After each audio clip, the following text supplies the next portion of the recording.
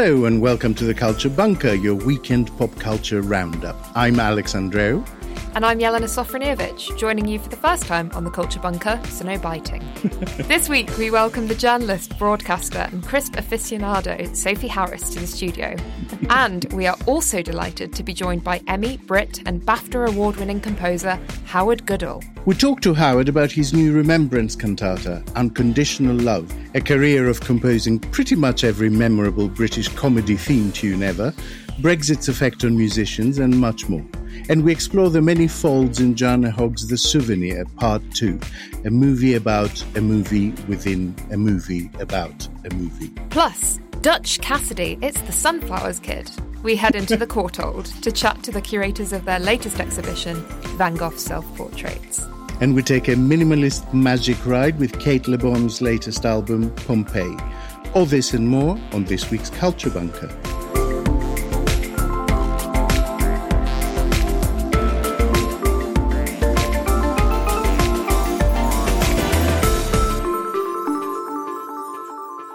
Hello and welcome to the Culture Bunker. Let's say hello to our first guest.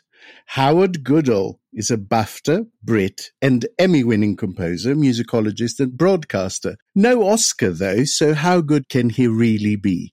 Hello, Howard. Thanks for joining us. Hi, Alex. I don't know why I've not got an Oscar, but I'm quite happy with the ones I've got. Thank you very much. You're going for it. I don't think I do enough Hollywood movies, to qualify. You know, you've got to be doing about 5 a year. Oh, right. That's the quota, is it? You have, I'm sure, been keeping up with the struggle of artists against streaming giants. How is this different to when the industry was controlled by a small number of consolidated giant recording companies? Why is it more of a problem now? Well, I don't know if it's more of a problem. It's a different problem. At least when the giant record companies were controlling all music in the 60s and 70s and 80s, people were paying for the music. You've got a situation now where music is more or less free. And what money there is to be made from it is being made by these giant corporations. Of course, streaming should be a fantastically good thing for music. It democratizes the whole process. It means anybody can upload their music. It doesn't mean that there have to be a few gatekeepers that decide, whose music gets heard and invested in.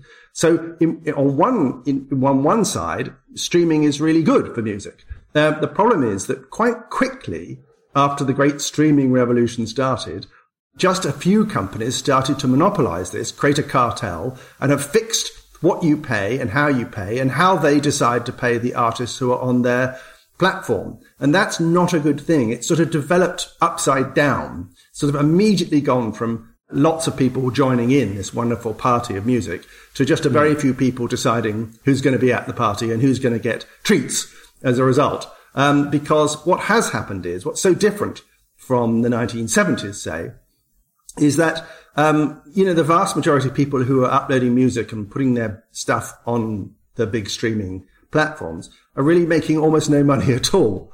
And a very few number of people at the very top of their game are making rather a lot.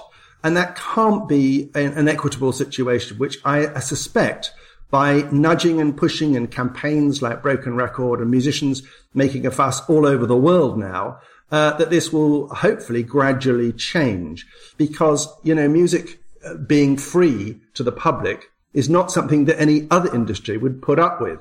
Can you imagine movies being made in a situation where no one ever paid for a movie, that movies were free? It would in the end destroy that industry. So we've got to be a bit careful about, how it develops over the next few years. Much more from Howard in a bit.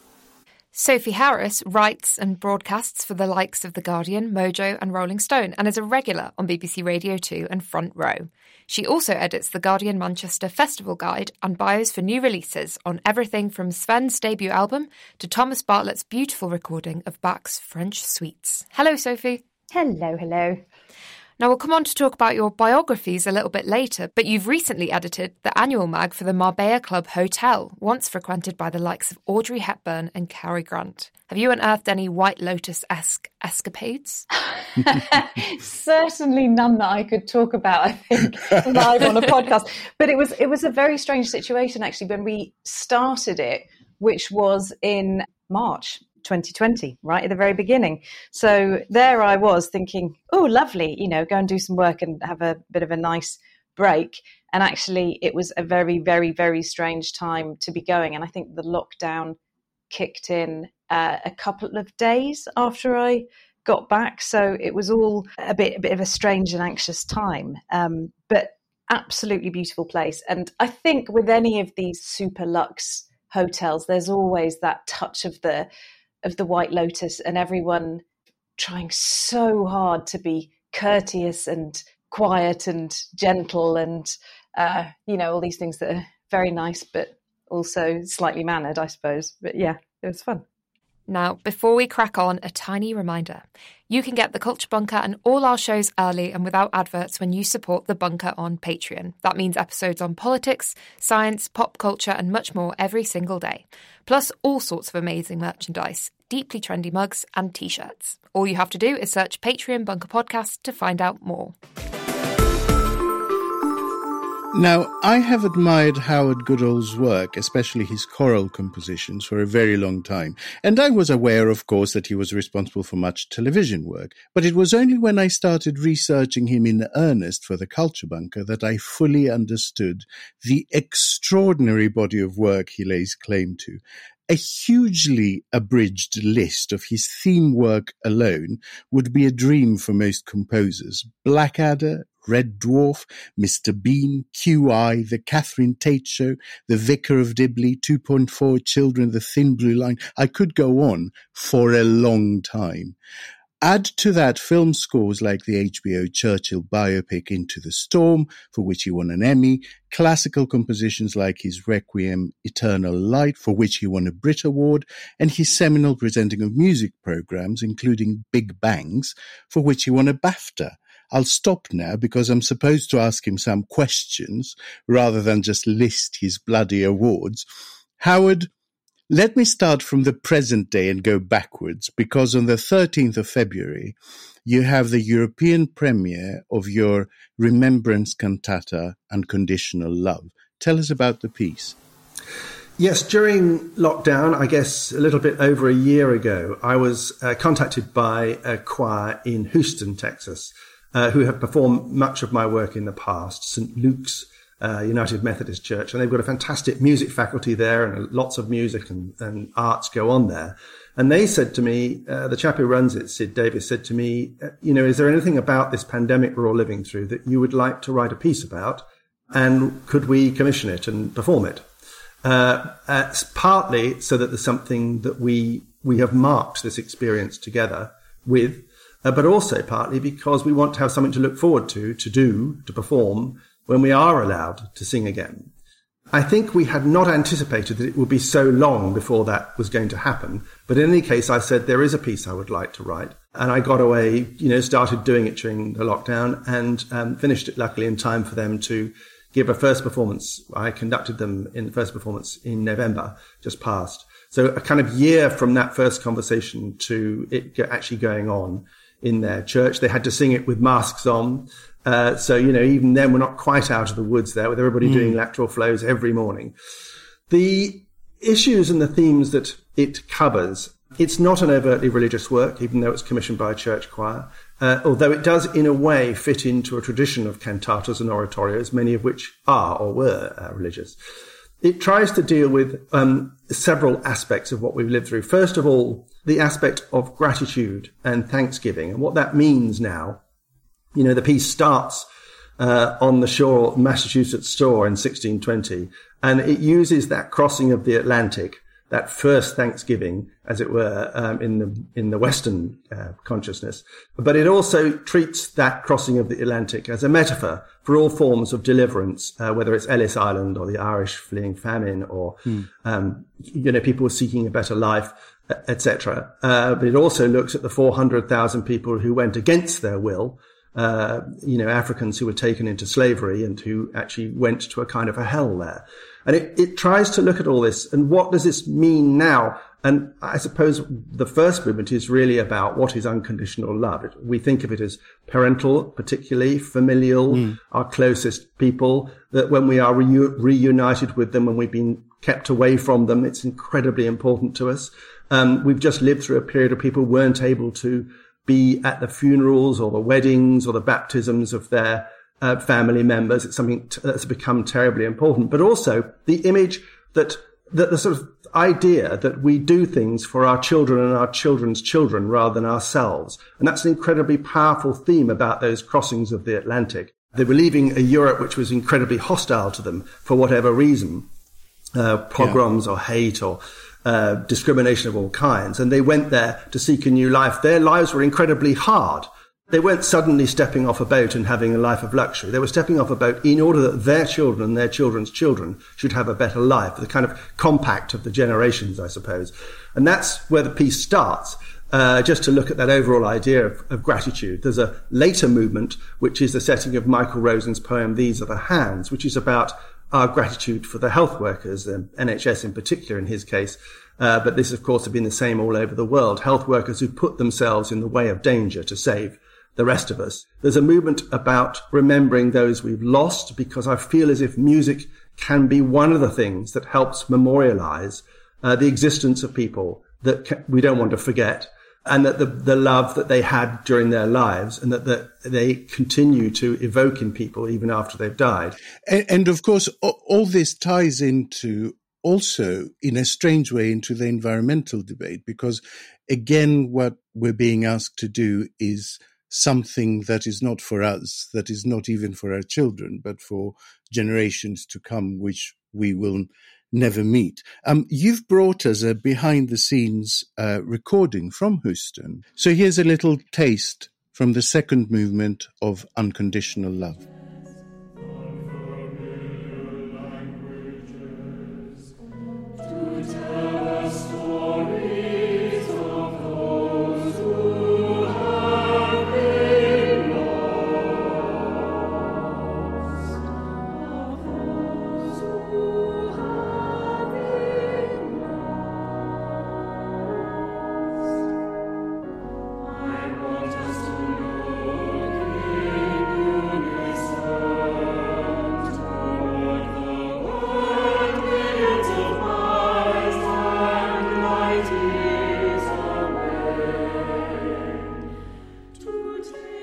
How would you identify yourself, I know from your politics, strongly as British and European, but listening to that, your music is quite distinctly English to my ears. It is impossible to listen to that and not sort of see the sun rising over rolling fields and hear faint echoes of Delius. How do you accommodate these different identities, especially at a time when we see them as competing and exclusive, or at least some people see them as that? Well, I should say, first of all, that I think, like most composers, I can't hear what my music sounds like to other people. And I'm not aware of its Englishness, even though others have pointed that out to me, like yourself, from time to time. I mean, I write a lot of my music from a little retreat that we have in the center of France. And I feel very close to French music, particularly French choral music. So when I'm writing, I think, oh, this sounds like X or it sounds like Y. No one else ever hears that. And I can't hear my own style either. I mean, my wife says she could spot a piece by me a mile off. I can't. I don't know what my music sounds like. So that's the first thing I should say. The second thing is that, of course, we are the product of all the things that feed into us. Anybody who would call themselves an English composer, you don't have to scratch very far down into the surface to see all the European influences in their music. Elgar, perhaps the most famous of all the kind of English nationalist style composers, he would have considered himself a German in style, a composer in the German tradition. He loved German music, and his music was popular in Germany as well. And he was heartbroken by the First World War because the two countries which he cared most for, Britain and Germany were at war. So I think it's a slightly more complicated picture. And I think even if you listen to the Tudor music of Byrd and Tallis of the period that Vaughan Williams so loved in his music, those composers were actually writing in a style that you might have described as pan-European at that time, because the music they heard or that they perhaps saw on scores and the tradition they were part of was a pan-European style. Now, the further you get away from something, the more it sounds like something else, doesn't it? It's one of the truisms of life, which is that, if your favorite music is a certain kind of grime, you're going to see huge differences between different grime artists. But if you have no interest or knowledge of grime music and your interests are elsewhere, you might think that a lot of grime music sounds very similar. Each artist sounds very similar. Yeah. And I think that that's one of the reasons I find it hard to disentangle what's going on in my music. And after all, Unconditional Love was written for an American choir initially, and I felt as if I was trying to do something that I think would sound good there. And my music is performed a lot in America, I'm very happy to say. Lots of choirs sing my music. And so it's hard for me to disentangle this. But I think all musicians in Britain feel incredibly close to their European neighbours in terms of the tradition of music we've grown up in and got used to, and that it extends to the work that we do. If you want to be an opera singer in Britain, we've got 4 or 5 professional opera houses. That's not enough for young singers to go into. There are 40 in Germany alone. They're all over Europe. So if you want to be an opera singer, you're going to have to work in Europe. It's our neighbouring place. And it's where our music is appreciated and enjoyed, and our musicians learn their trade. Now let us travel back in time, insert sound of ascending scales on the harp. I read somewhere that you started composing, which I really loved, because you liked the look of the page of music paper. Were you encouraged in this, or did your family nudge you towards a proper job? Well, I was 8 at the time, so I think jobs weren't really in the offing. But what happened was I was at a boarding school, a choir school in Oxford, where we sang music every day to a high standard. We didn't know it was to a high standard, by the way. You only discovered that later when you went to a normal school with normal people in them, and you were slightly surprised that they couldn't sight read any piece of music put in front of them. But that was our norm as choristers. We sang music every day, and I thought, well, I'd like to try and write something. Maybe the choir will sing something I write. I was basically imitating what I liked that I had to sing.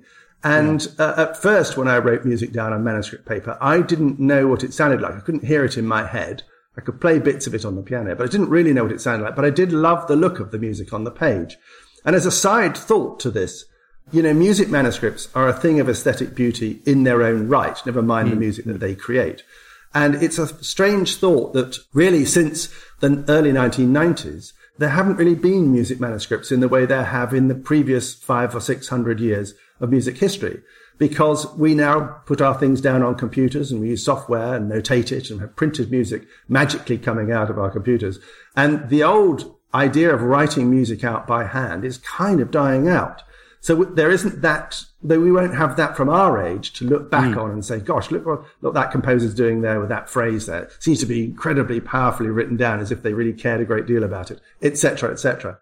Howard, you are England's first ever and current national ambassador for singing. Can you tell us a bit about the crossover between literacy and education and music? I got into this because I was making programs about music education, and I just thought, well, I've got to, get involved in actually doing something about this, because it bothered me, and it bothered many people across the sector, that community singing, all class singing, all school singing, was something that was a norm in schools in the days of assemblies and hymns and all that kind of stuff. And for all sorts of good, cultural, understandable reasons, that was sort of, not so much the case, because you didn't necessarily want to start a modern school's day singing all things bright and beautiful. Now, I did think, but actually singing together, collective singing, is a wonderful thing, and every culture in the world has it, and particularly during childhood. And I thought I would try and get involved with the organisations that were already doing fantastic work with young people in singing. And I went to the government and said, couldn't you support us in doing this, rolling out the stuff that's being done really well here and there to everybody, so that all schools, primary schools in particular, could have this experience. And they, in the days when governments were in favour of this kind of thing, they said, yes, would you sort of head it up in a kind of ambassadorial role? Of course, I didn't do the hard work of training 75,000 teachers to lead singing. I didn't do the hard work of getting 97% of all primary schools, turning them into singing schools. Lots of other people did that work, and organisations got together to do it. But the money was provided by the government. And I'm really glad that I was involved in it. And I only stopped being it when a government came along that didn't want to pay that money anymore and wanted to leave it to see if it would just carry on its own account, and schools buy in the help rather than get it for free. So it did. The Sing Up program, the national singing program, was incredibly successful during the period when it was paid for by the government. And then when it became a kind of private thing, it carried on, and about a quarter, I suppose, of those schools carried on with that wonderful help and resources and training. But of course, many schools, particularly during the years of austerity, simply didn't have the money to buy in something like this. And they'd been told by their new bosses that, things like drama and dance and music and art are not as important as the 5 core subjects. Therefore, it gave schools the excuse of saying, well, in that case, we won't bother with this or that. And it's been 10 years nearly since your BBC Two series, The Story of Music, which set out to explain why, for instance, the word alto, which is used for the lowest female voice, actually means high. Do you think that classical music is any more accessible today? Well, I think the terminology is very confusing. And as you just mentioned, that one example, there are lots of them. But the jargon shouldn't really hold us back from enjoying things and loving music. And you could say that the popularity of Classic FM and Scala FM and Radio 3 combined, that's many millions of people listening to classical music for much of their day or their week. And I think it's probably also true to say that classical music is something that is enjoyed at different times in your life, in the way that, vintage wine is perhaps enjoyed more as you get older than when you're very young, or that, certain foodstuffs you would love as a child, and that you'd have different loves when you were 20 and different foodstuff loves when you were 40. And I think that it's just it's probably one of these things that we feel as if all children should have the opportunity to engage with music and to have some basic understanding and love of it. Because it's such a natural thing for a human being to want to love and to want to enjoy. My feeling is that, music is music, and the division of it into different categories, old and new, is to some extent a bit artificial, because if you hear a piece of music and you love it and you don't know when it was written, that doesn't matter. It has no effect on whether you enjoy it or love it or not, that it was written in 1700 or yesterday. And one of the funny things I find, at least funny, that's happening to popular music is that popular music was always the young and the fresh and the new. Well, popular music is now over 100 years old. And so you now get divisions of, that jazz, terribly old-fashioned. You get the same old rows about categories as classical music has been having to put up with for all this time. So for me, it's not the date it was written, but what it sounds like. Howard, do you think, you wrote recently that the restriction on constant activity and travel, irksome though it undoubtedly was, allowed some people a more considered view of their community and their immediate surroundings. And I recognise that. It struck a chord with me. Were you surprised at anything you discovered in your immediate surroundings? Well, I think perhaps like a lot of composers, one of the things that happened was that, my music, and I say this in all humility, is performed all over the world. But I can't go and see those places or meet those people or go to all those performances. Impossible. But what happened during lockdown was I was able to go into Zoom rehearsals, or they kind of called them rehearsals, but they were just gatherings really to keep musical groups together.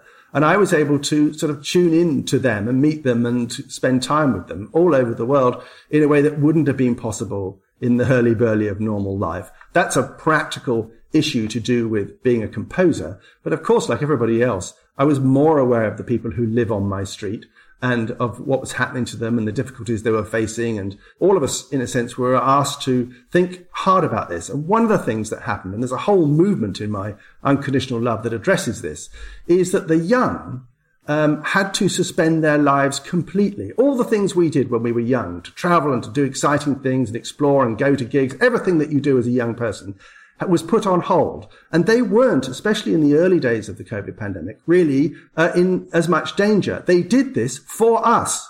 And I don't think there's been anything like enough recognition of what the young have done over the last 2 years or so. The incredible sacrifice they've made, of the kind of lives they've had to lead.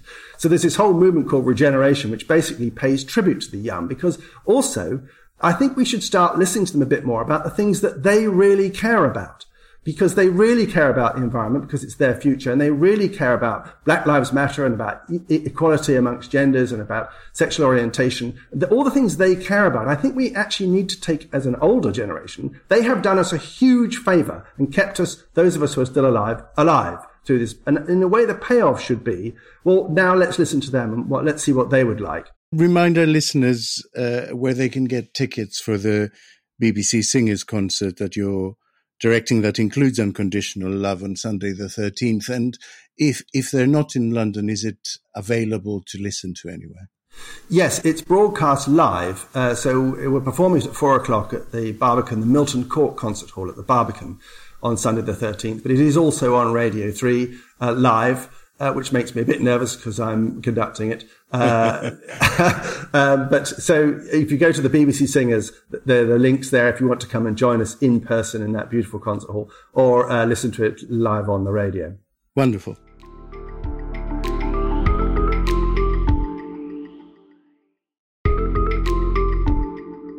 Every week, we ask our guests to bring in a current favourite track of theirs. They go straight on the rolling Culture Bunker playlist. The link is in your show notes. Howard, what's yours and why do you love it? Well, it's Judy Collins brought out an album a couple of years ago called A Love Letter to Stephen Sondheim. This was, of course, while he was still alive. Now, Judy Collins, first became a famous singer in the 1960s. And what's amazing is this album she made, this Love Letter to Stephen Sondheim, sounds like she's a woman in her 30s, not a woman in her 70s. It's a wonderful affirmation of the beauty and the richness of people's voices as they mature. And she does these versions of his songs, which are so beautiful, and sort of her interpretation is so sincere and interesting, and actually rather different from the way you might normally hear a Stephen Sondheim song sung as part of a show on a stage. It's much more intimate, her performance. She, of course, was the person who had a hit with Send in the Clowns originally back in the 70s. I'd just kind of forgotten she was there in a way, and someone sent me the link to this album, and I absolutely love it. And my favourite Stephen Sondheim song is called Move On. It's a song actually about being an artist, about, in Sondheim's case, a composer, a lyricist. In the case of the person in the musical it's referring to, it's an artist. But I felt very strongly it spoke to me, and her performance of it is just gorgeous. Move On goes straight on to the rolling playlist. Now, in its original French, a souvenir first meant a remembrance or memory, and only later came to mean something physical. It's this idea of reality, rather than reality itself, that lies at the centre of Joanna Hogg's indulgent film of intense love, the sequel to The Souvenir Part 1 in 2019. Grieving a toxic relationship with a manipulative older man, Anthony, film student Julie Hart navigates the facts and fictions of this formative first love through the medium of screen. But what did we make of it? Here's the trailer. I think he's contributing to cinema. You're forcing me to have a tantrum. Yeah, he's contributing shit. That's what he's contributing. In the real life, this is 3 days before your character died. Is this quite difficult for you? They're obviously dealing with this unimaginable loss. I'm struggling to recognise whether I'm missing Anthony as the person he was, or whether I'm missing that intimacy.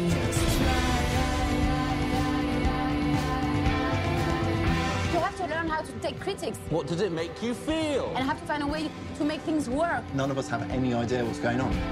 You have too much faith in me, I always say this. You doubt yourself, man, I won't let you do it. I won't let you do it.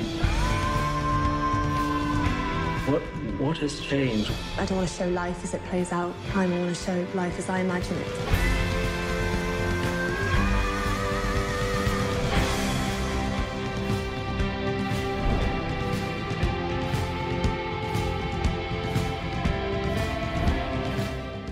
Alex, The Souvenir Part 1 picked up the World Cinema Grand Jury Prize at Sundance in 2019. Where are we left at the end of that film? Were you, like the critics, left itching for the sequel?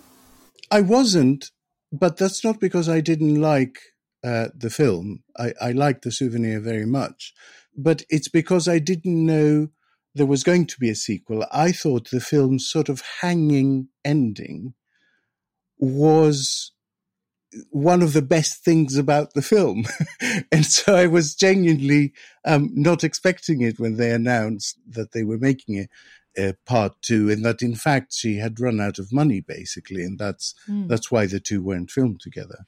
Sophie, there's plenty of overlap between both films, especially the suffocating space of Julie's student flat, which is the site of her all-consuming romance. But as Alex said, they were actually shot separately. Do you think there's an obvious disconnect between the two? No, I don't. I think they run together pretty smoothly, actually. And I think that kind of sense of it being a bit kind of suffocating and airless remains. And I think the shift is pronounced enough for it to feel like they are two distinct things. Like, for instance, in the second one, we have a lot more outdoor floral shots, it's spring. And so you get this blossom and you get the kind of, I feel like I appreciated the cinematography a little bit more in the second one, and that 16mm film, that sort of luminous, glowing quality. I do feel that they run together well. I think what I struggle with a bit, certainly with the first one, was because I saw it a bit late. It was, at that point, all the rave reviews were in, and I find it quite difficult to assess any piece of art when it's been so thoroughly raved about, whether it's a record or a film.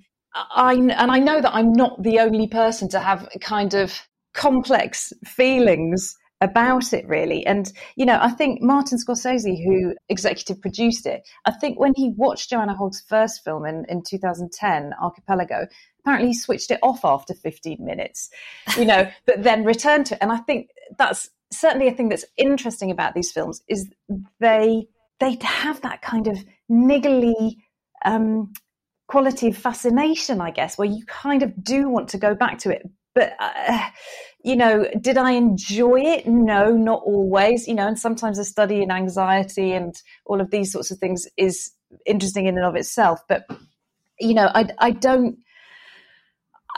Do I feel kind of satisfied by it, edified by it? I'm not sure. Do you, Alex? I don't know by your laughter if you were on the same page. Sophie,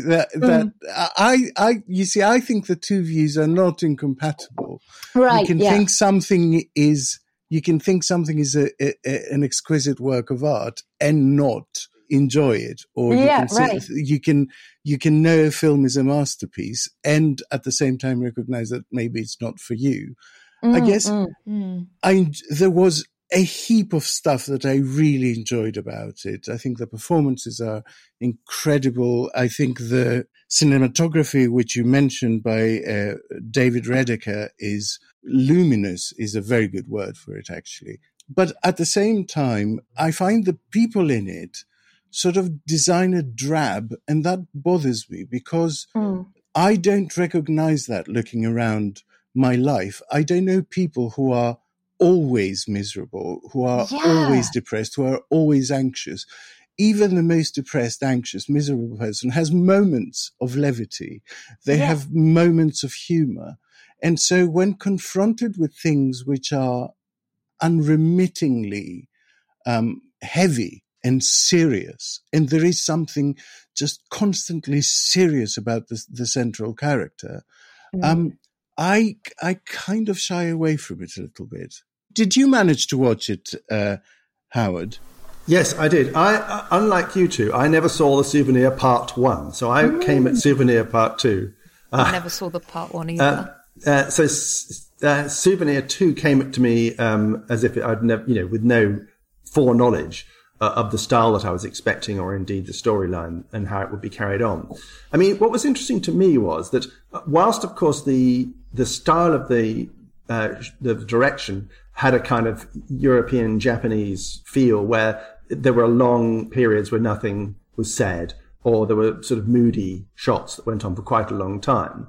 In fact, the stuff I enjoyed most about it were the scenes, because I thought the naturalness and the interplay of the characters, for example, the main character and her parents, it was actually wonderful. And the scene where the student film students were all arguing about getting the thing done, and how no one was making the right decisions, and they were all just falling out with each other while they were making this work. All felt, cracked along. There were when there was dialogue and when there was interplay between the characters, I enjoyed it at its most.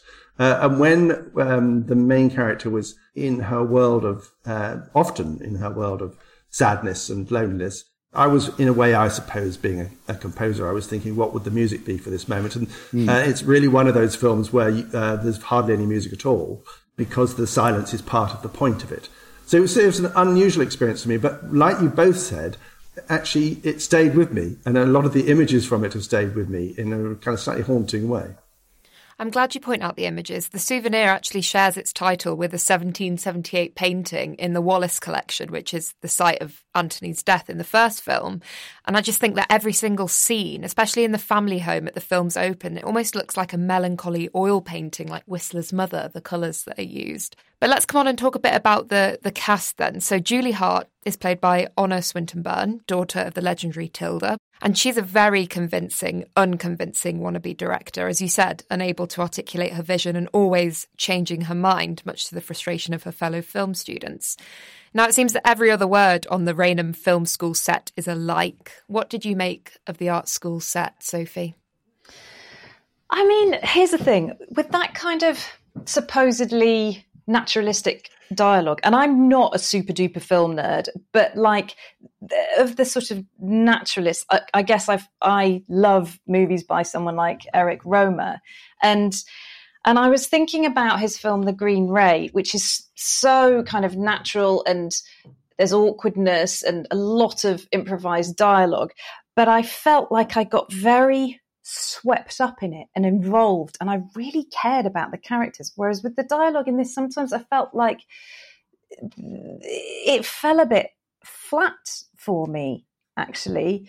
And again, that sort of goes back, I think, to Alex's point of it feels a bit sort of joyless and like there's not much of a kind of spark there. I loved that there was a bit more of Richard Ayoade in this film, because you get, tons of spark and heart there. But I think I've got mixed feelings about Honor Swinton-Byrne's performance, actually, because for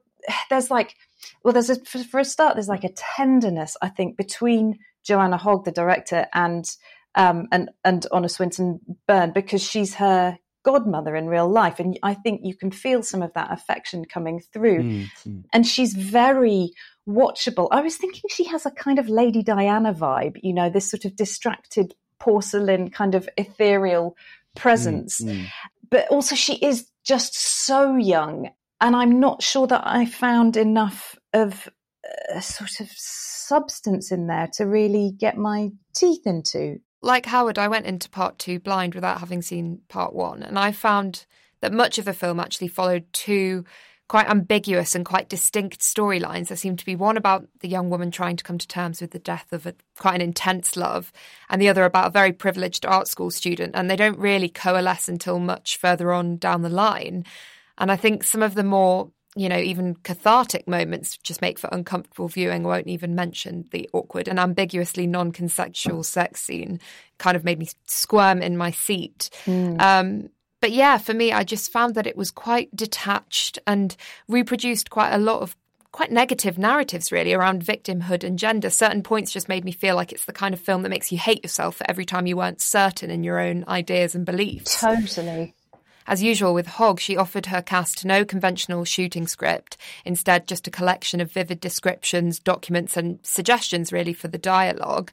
And even things like the soundtrack, it's really the soundtrack of her student life in the 80s, lashed with the Jesus and the Mary chain. There's heaps of Nico for Sian, if she's listening. Did you all get the impression that the protagonist, Julie, was really just the director, Joanna? Oh, certainly. Absolutely, I did. And, it's difficult to not spoil the end of the film. But yeah, in the way that Julie casts someone to play her in her student film, it's people watching people playing people. I think I enjoyed that aspect of it, actually. Talking of the 80s, can I just say that Tilda Swinton got her equity card, her first job, in the 1980s, in a musical by me, The Hired Man, at the Nuffield Theatre, Southampton, and she was the pub landlady. And I think it's probably the only job she's ever done where she was forced to sing. That's fantastic. She was doing that in 1984. What a fabulous bit of trivia.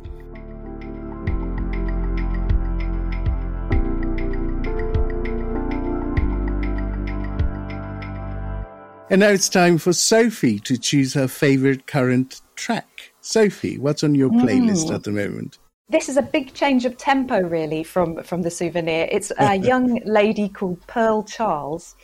She is the daughter of Larry Charles, who was one of the main writers on Seinfeld. It's a big dose of 70s California soul pop called Giving It Up. I feel like it could so easily have been a pastiche and dull and heartless, but it's really done with love, and it's quite blissful. It's very warm. You know, you can imagine yourself driving through the desert with a beautiful warm breeze in a gorgeous, sophisticated frock. And I think this is going to be quite a big thing this year, this kind of mood. And I loved what Howard was saying about how much the kids and the young people have sacrificed. And I really feel like now we're coming out of the end of it into something, hope, a bit more celebratory and joyful and sparkly-eyed. So that's why I've chosen this song. I hope you like it. Sounds wonderful. We will drop Giving It Up by Pearl Charles on our rolling playlist. The link is in the show notes. It turns out Theresa May isn't the only one with a penchant for wheat fields. 16 self-portraits of our man in the field, Vincent van Gogh, are now on show in London, some of them staged together for the first time ever. So did the Cypress impress? I ventured out to the Courtauld at Somerset House earlier this week to find out. My name's Ernst Wegelin and I'm the head of the Courtauld Gallery. Now, we know Van Gogh for his green eyes and his red hair. His face is instantly recognisable. But there's a great diversity of portraits in this exhibition. Can you tell me a bit about the range on display, why the exhibition is so important? So Van Gogh did self-portraits for about 3.5 years, and he did a really significant number of self-portraits during that period. And what is striking, as you've said, is actually the range of different sort of treatments of his own face.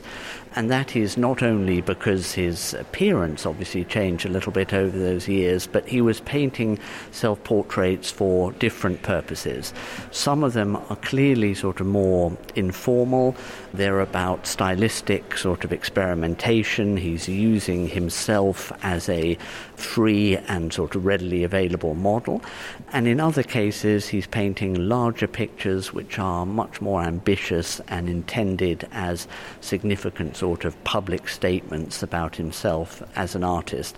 And that's what's really wonderful to see in the show, is that range of works produced over a short time span, but showing his extraordinary sort of development. And this exhibition really promises to go beyond the stereotype of Van Gogh as the psychologically tortured artist, and that brings up many surprising works. So can you tell me a bit about why the chair, for instance, features in this exhibition? Yeah, well, when you're looking at a self-portrait, you are looking into the eyes of the artist, and so it is very, very tempting, almost sort of irresistible, to project onto him or to search sort of in his face for all of those signs of the biography that we know so well, particularly those sort of tortured and traumatic sort of months towards the end of his life. And clearly some of that is there. There are 2 pictures that are painted in the asylum at Saint-Rémy, which are very much about him recovering from the crisis in his life, and also the Courtauld's own self-portrait with bandaged ear is about that. But it's really not just about that. It's meant to offer a sort of more measured sort of way of thinking about the self-portraits. Van Gogh was actually a really deliberate artist. He had a plan, he had ambition. He wasn't just wildly sort of throwing onto the canvas all of the turmoil of his inner life. He was carefully plotting his stylistic development, absorbing what he saw around him, and growing as a painter. You asked about the chair in particular. So there are 2 pictures in the show that aren't self-portraits. All of the others are. Most famously amongst those is the chair, painted towards the end of his life when he was in the south of France in Arles. That is one of a pair of paintings, the other one being another chair, which is called Gauguin's chair, and this one is Van Gogh's chair, and he painted those two pictures as part of the decoration of the Yellow House, where he lived briefly with his fellow artist Paul Gauguin. And so even in his own lifetime, that was recognized as a sort of displaced self-portrait of sorts. And so there is something about sort of the rough authenticity of that chair. It's a sort of unadorned, sort of simple qualities which people associated, I guess, with the image that they had of Van Gogh, and that he maybe was also cultivating to a degree.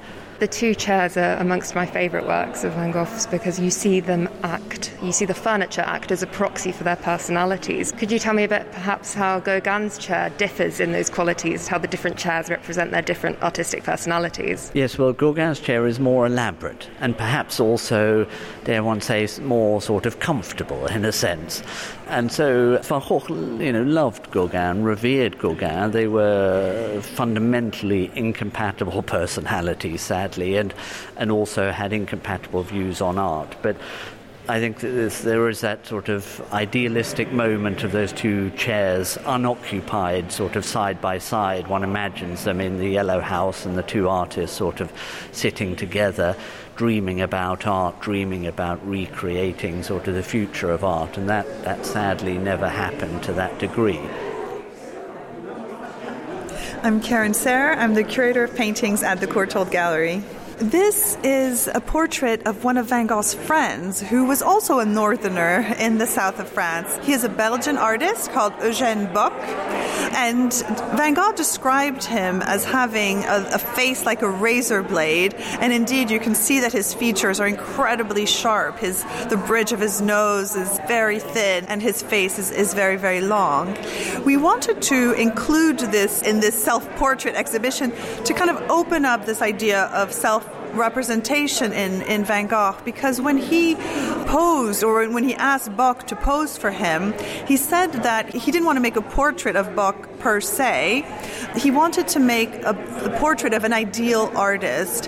And so that's why, for the very first time, he adds this background, this imaginary background of this intense blue, and then these dots that represent the stars. And so it's really the starry night starting. And he says that this represents the artist's imagination and his creativity.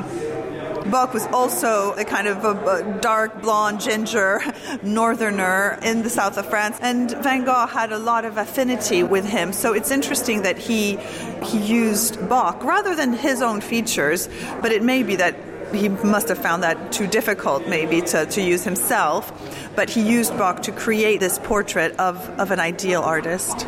I think you're so right in that we see a lot of Van Gogh's other works represented in here. The blue and the yellow look very much like his Yellow House, and that contrast, as you've mentioned, is something that's prominent across all of his works. Yes, exactly. And that's what we did want to do as well, is to, even though the exhibition is really focused obviously on the self-portraits, those very much find their place in the rest of his work. He did portraits, landscapes, and still lifes, but actually he said many times that he found portraiture the highest form and the highest ambition of art. And that's really what he strove to do. And his self-portraits were in many ways exercises to become a portrait painter and to really be able to depict people. And he says actually it's not even only people, he wants to go deep in their soul. And that was part of the reason he did so many self-portraits as well, to kind of train in doing that. Now, we're standing in front of a self-portrait from 1887, and can you tell me a bit about this picture and the influences that we see in it? This is one of my favorite works in the exhibition. It was lent to us by the Art Institute of Chicago, and it's really the picture where you see Van Gogh looking at what was the trend of the day in 1887, which was a movement called pointillism, and this was pioneered by an artist called Georges Seurat. And what Seurat advocated was actually not blending colors on the palette or mixing them, but actually just applying dots lots of pure color side by side to really create a vibrancy and for them to mix in the viewer's eyes. And Van Gogh was really intrigued by that. Most of all, he was intrigued by color. And what Seurat also advocated was using colors on opposite side of the color wheel.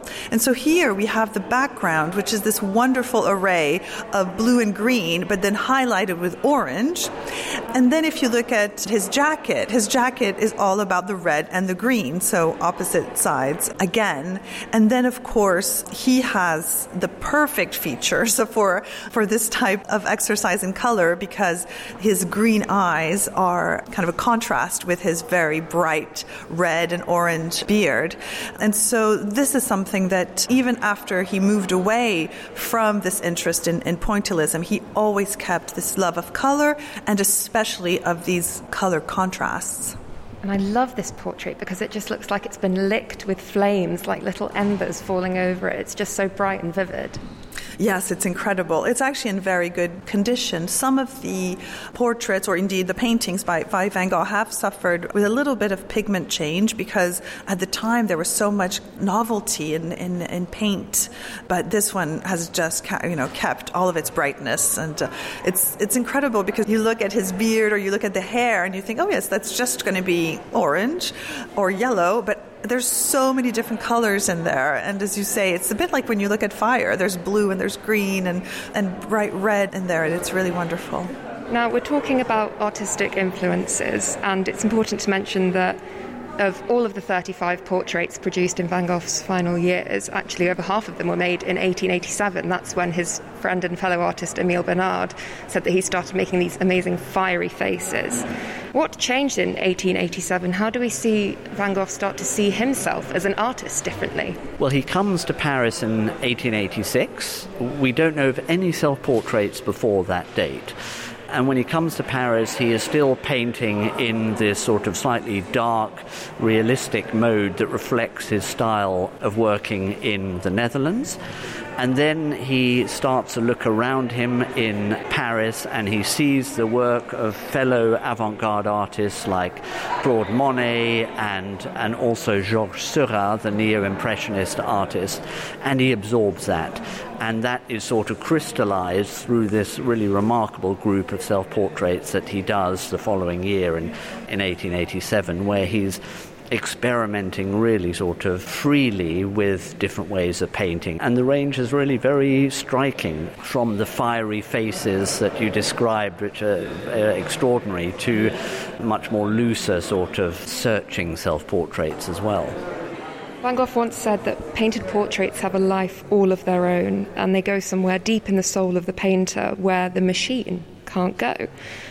Why was the modern portrait so important to Van Gogh, and why are these portraits important for us today? Yeah, I think that's a really important question. Van Gogh wanted to be a great portrait painter, and he clearly used self-portraits to help him along that path. They were a way of sort of developing his skill and ambition as a portrait painter. And that statement is really contrasting the ability of a painted portrait to capture something, as he saw it, which was deeper and more authentic than a photograph. He was thinking about photography. Well, people may or may not agree with that, but that was Van Gogh's view. And it was about a painted portrait not having to cleave closely to the way that a person necessarily looked, and you can see that in his own self-portrait, but that would search after something deeper. And the idea that a single individual could generate for him multiple different portraits, in a sense, capturing different aspects, not necessarily their appearance, but of their sort of their heart and sort of spirit. And I think his commitment to portraiture really speaks to the man, in a sense, that it wasn't the highest genre of painting at the time, but it was for him the most meaningful. An artist who was rooted in everyday life and experience, for whom a personal, individual experience was so important, and the great empathy that comes across through those extraordinary letters that he writes. That is obviously the other self-portrait that he produces, this great body of letters sent principally to his brother Theo, which are, in a sense, the parallel to the painted self-portraits. But for me, that is really why he believes in portraiture, is because he believes in sort of humanity and the individual.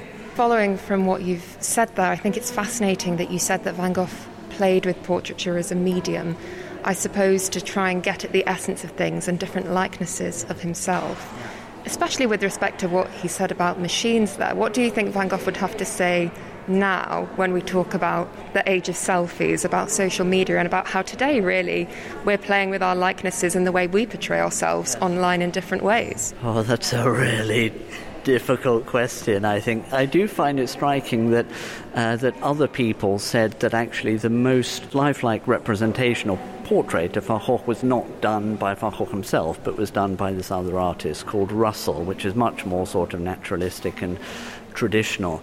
But I think that sort of search for the essence, really, that is what, he was about. That's what his art is. There is, I suppose, a way of thinking about sort of modern media in the same way. It feels much more ephemeral. Perhaps it achieves something comparable through its many, many sort of layers and repetitions. I think less so, in a sense, in the depth of the single sort of representation, which is what stays with you when you see a Van Gogh portrait. And I'm fascinated by that idea that the most accurate portrait of Van Gogh is actually the one that someone else does of him and sees him. Yeah. Fantastic. Thank you ever so much for taking the time to speak to me today. Oh, my pleasure. Thank you so much. Thank you for coming. Van Gogh's Self-Portraits is on at the Courtauld Gallery at Somerset House until the 8th of May.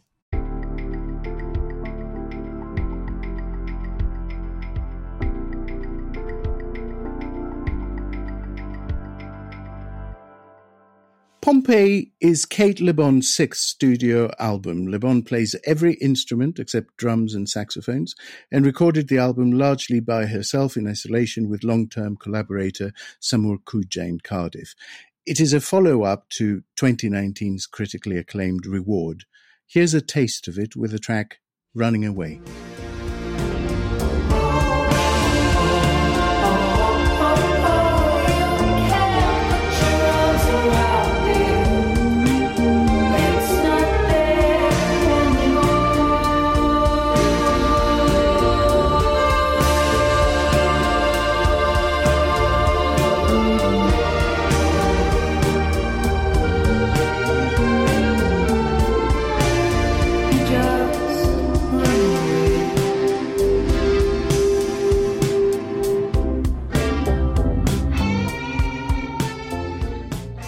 Cate Le Bon's Pompeii is an artist's reaction to the disorienting experience of pandemic introspection in many ways. Sophie, did you find it, as a result, disorienting and introspective? So, I wouldn't say hugely disorientating, because in a lot of ways I think it's a fairly straightforward pop album. There's a sense in which you can have pop and something experimental. So, people like Paul McCartney, John Cale are so good at this kind of thing. And in terms of that sort of pop quality, there's a lot of use of the DX7 synth, which everyone knows and is familiar with from the big sort of 80s hits like, Take My Breath Away by Berlin, or actually The Cure's Head on the Door album. It's everywhere. There's the particular sound of the bells. But anyway, so it's sort of infused with that sound. They use the DX7 on it a lot. And also that sort of Japanese city pop. I also heard kind of shades of, in her voice, Susie Sue and Talk Talk, maybe Eno's Warm Jets. So it's not like, whoa, what's this crazy thing? Talk Talk, yes, there's definitely Talk Talk in there, isn't there? You know what I mean? I heard a little bit of Kate Bush. I heard a little bit of Bowie, even a bit of Fleetwood Mac in parts. And the first track is almost like a sort of atonal Schoenberg thing. So it goes from place to place. But was the mix successful for you, I guess, is what I'm asking. Yes, I think it is. I think, here's the thing. It's sort of quite difficult, I think, with a lockdown record, now that we're nearly 2 years on. to want to listen to that and to feel, there's a song called Moderation, which is fantastic. And the video has her flying a black kite in it, which I think is a pretty perfect kind of poetic image for those sort of feelings that we were going through. And the lyrics, she says, I can't put my finger on it. I want to cry. That was, I think, for a lot of us, the sort of experience of lockdown. But now, is that what I particularly want to be listening to?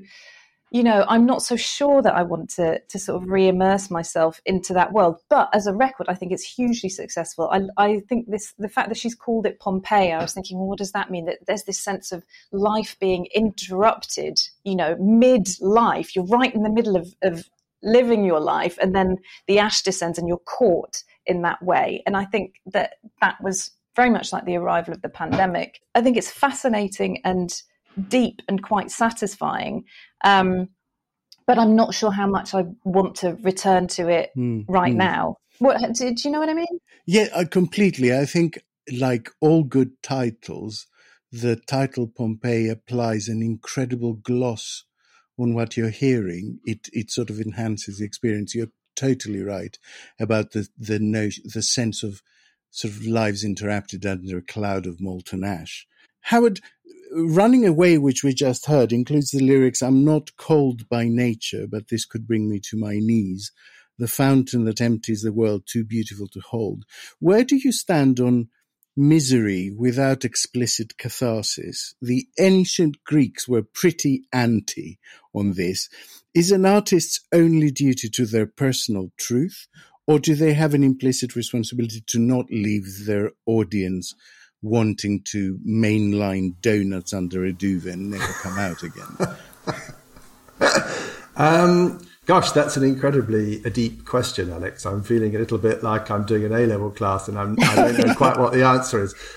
First of all, it took me back. I mean, I wasn't particularly familiar with Cate Le Bon's work until you suggested I listen to it, so I'm grateful for you having introduced me to her work. It took me back because I was actually making recordings in the early 80s with these sounds, and it had a very nostalgic feel to me, and particularly at the studio I did a lot of recordings in the early 80s and produced records in, which was a tiny basement studio in Islington called Red Shop. And there was me and the engineer and the guy who ran it were basically the only people who could fit in there.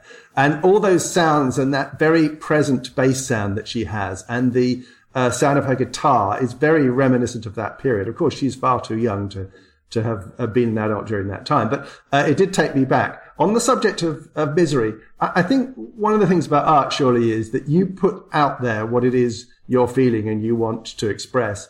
And it's always for other people to decide whether you've succeeded in doing that or whether you have provided catharsis or not. Because I know from my own work is that I think a certain number of things about what I write.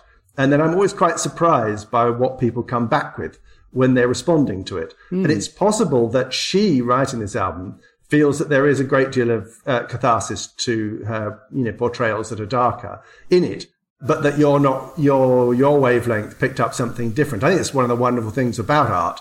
I have written a lot of musicals, but the reason why not everybody knows what all those are is because I generally write the sort of non-teeth and smiles version of musicals. People think of the musical as a form as being rather like some pop music, kind of just light entertainment to take you away from the misery of your life.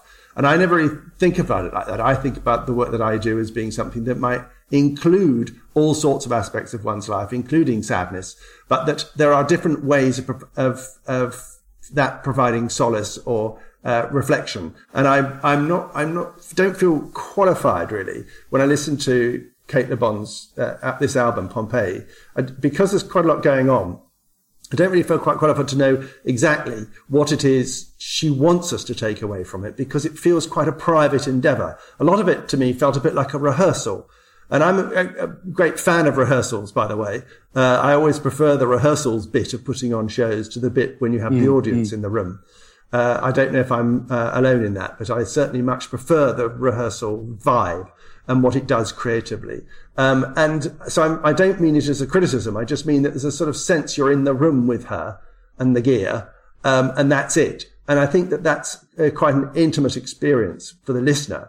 But it will always, of course, provoke different responses in people because it's so intimate. Jelena, did younger people who tend to long for a faster pace really suffer much more during this Pompeii-like interruption? Do you think this has been properly understood by people my age who are maybe in a relationship where, who are in slightly more comfortable surroundings and who are in charge? I'm glad to once again take the representative mantle of young person up on this. But yes, and something we've all spoken about already, but the pandemic has very disproportionately been felt by younger people. It's something I've reported on quite a lot in concrete terms, in terms of the effects on students in particular. But I think something we don't always talk about is how we've been deprived of many formative experiences. I myself graduated into the pandemic year, so I didn't go to my graduation. But moreover, this general socialisation. I think what's really interesting, though, in the discussion that we've had is that actually younger people and older people have tended to find comfort in many similar things. So myself, I've equally been quite nostalgic for sort of 80s synth pop things. Even very recently, I went to see this week Nation of Language at XOYO, who are a big 80s new wave style band, really. And they shot the stage with red and blue lighting interspersed with, bright white lights. The whole thing just looked like a VCR performance. And even the lead singer's prancing around the stage like a mix between Morrissey and Ian Curtis. So I think even though, yes, we've experienced this pandemic in very different ways, I find it quite interesting that perhaps in our music we've been able to find some common solace. Yes, maybe interesting. Maybe you have the energy to bounce back much more elastically than other people, and maybe actually the effect, you will recover from the effects quicker. You say that, Alex. I mean, I've spent that many evenings indoors now that I feel like I've forgotten how to dance. Never. I thought Yelena's response was so interesting. For 8 months of last year, we couldn't see our own daughter inside or hug her. She's a teacher in a large comprehensive school in London, through which COVID, of course, raged. She found it incredibly difficult on a number of levels, and I think many of her colleagues found the period of it so really depressing in a way, because it wasn't just about what they were going through, it's also what the children, for whom they care a great deal, their students, were going through. And I think that, I just pick up from what Yelena said, I think that's the retroness of quite a lot of new music. It's amazing to me as a synth head. I was a synth programmer and session player in the 1980s, played on loads of records and had all those pieces of gear. To see them coming back in and having a new vogue is both, sort of weird, because I feel annoyed I sold them all. They'd now be worth an absolute fortune, but also sort of rather reassuring that that the fun of them have come back, have been reintroduced to a younger generation. There's certainly a common solace and nostalgia, I think, however that manifests itself. As regular listeners know, we also ask our guests to bring in their favourite songs of all time. We've no clearance for these, so they'll be going straight onto the playlist. Howard, what have you chosen, and in a line, why? Look, this is impossible, absolutely impossible. I don't really have a favourite track of all time. I've got about 1,000 favourite tracks of all time. But if you make me choose one, I'm going to choose Eleanor Rigby, because of the way it sounds, the radicalness of its choice of instrumentation, the beauty of the melody, the recognition of a much earlier form of music, kind of goes back to modal folk music, pre-Western classical music style of scale that it's sung to. It's emotionally powerful and great images. And although it sounds now like something we've heard a million times, because we probably have, the shock of what this must have sounded like when it was first released, which I can just about remember because I was a young boy, is still amazing that someone would think, oh yeah, rock and roll, rock music, pop music, skiffle, all this, rockabilly, all that. Here's this. And Sophie, what's yours and why do you love it? I mean, again, it's an impossible question. And it's also, I was thinking, okay, favourite rather than best. So if it's favourite, then I have to be really honest and not just choose something really cool and clever. I'm going to go for a song by the 90s so-called shoegaze band Ride, which is Vapor Trail. I was listening to some old shoegaze stuff the other day, and I was just immediately brought back to how it felt to be in my teens in the 90s, listening to this really ecstatic music and how dreamy and free I felt, and I felt 14 years old again. I remember sitting under a desk at school at break time, listening to that on my Walkman. But I would also say, as a quick comment to Howard, I realised about that time, that was also when we were doing scenes in our drama class from A Midsummer Night's Dream, and I had to learn Bottom's part in the Rude Mechanicals play, and the only way I could learn it was by singing it to the theme of Blackadder, and that will forever be emblazoned in my brain. So thank you, Howard, for that. Well, I'm most honoured, Sophie. And with that, we're at the end of the podcast and it's closing time chatter.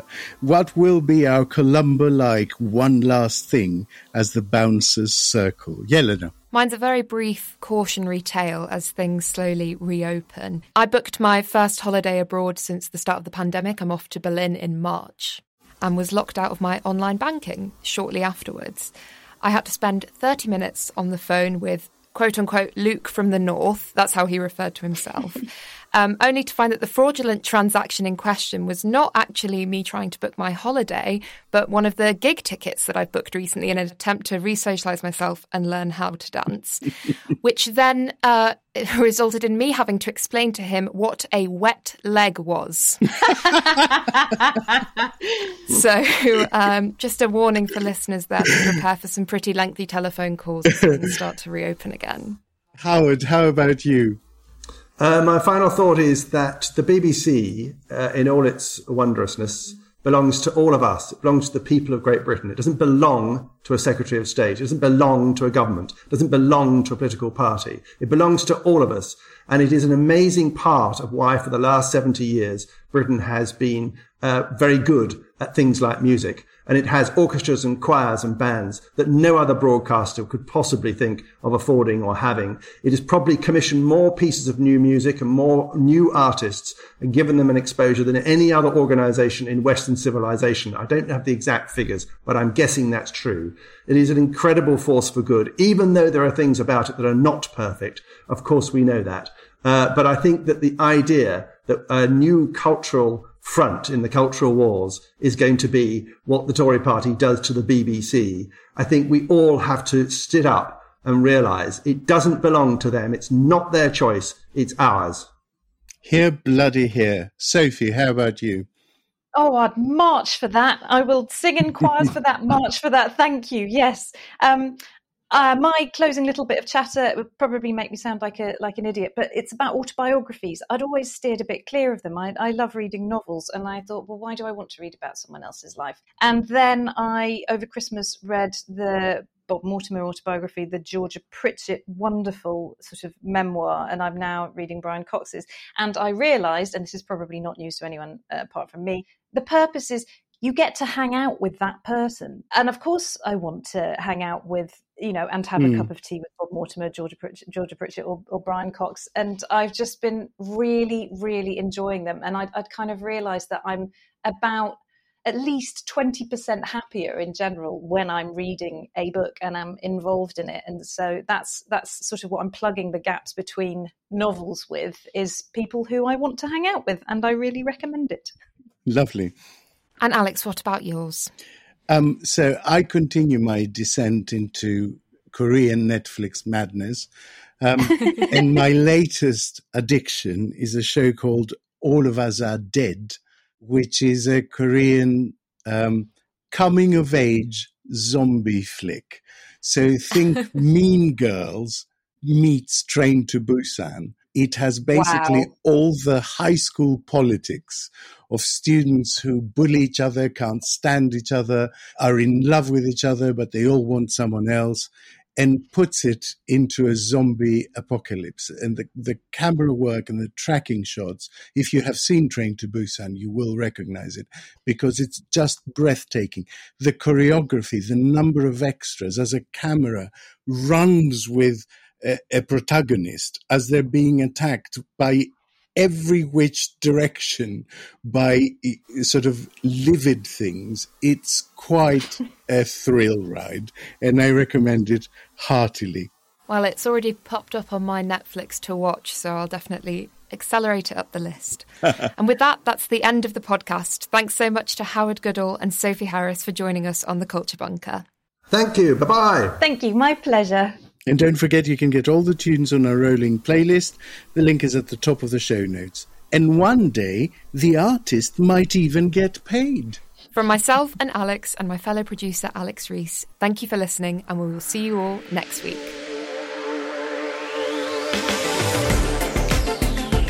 The Culture Bunker was produced and presented by Alex Andreou with Jelena Sofronijevic. The group editor was Andrew Harrison, and audio production was by me, Alex Rees.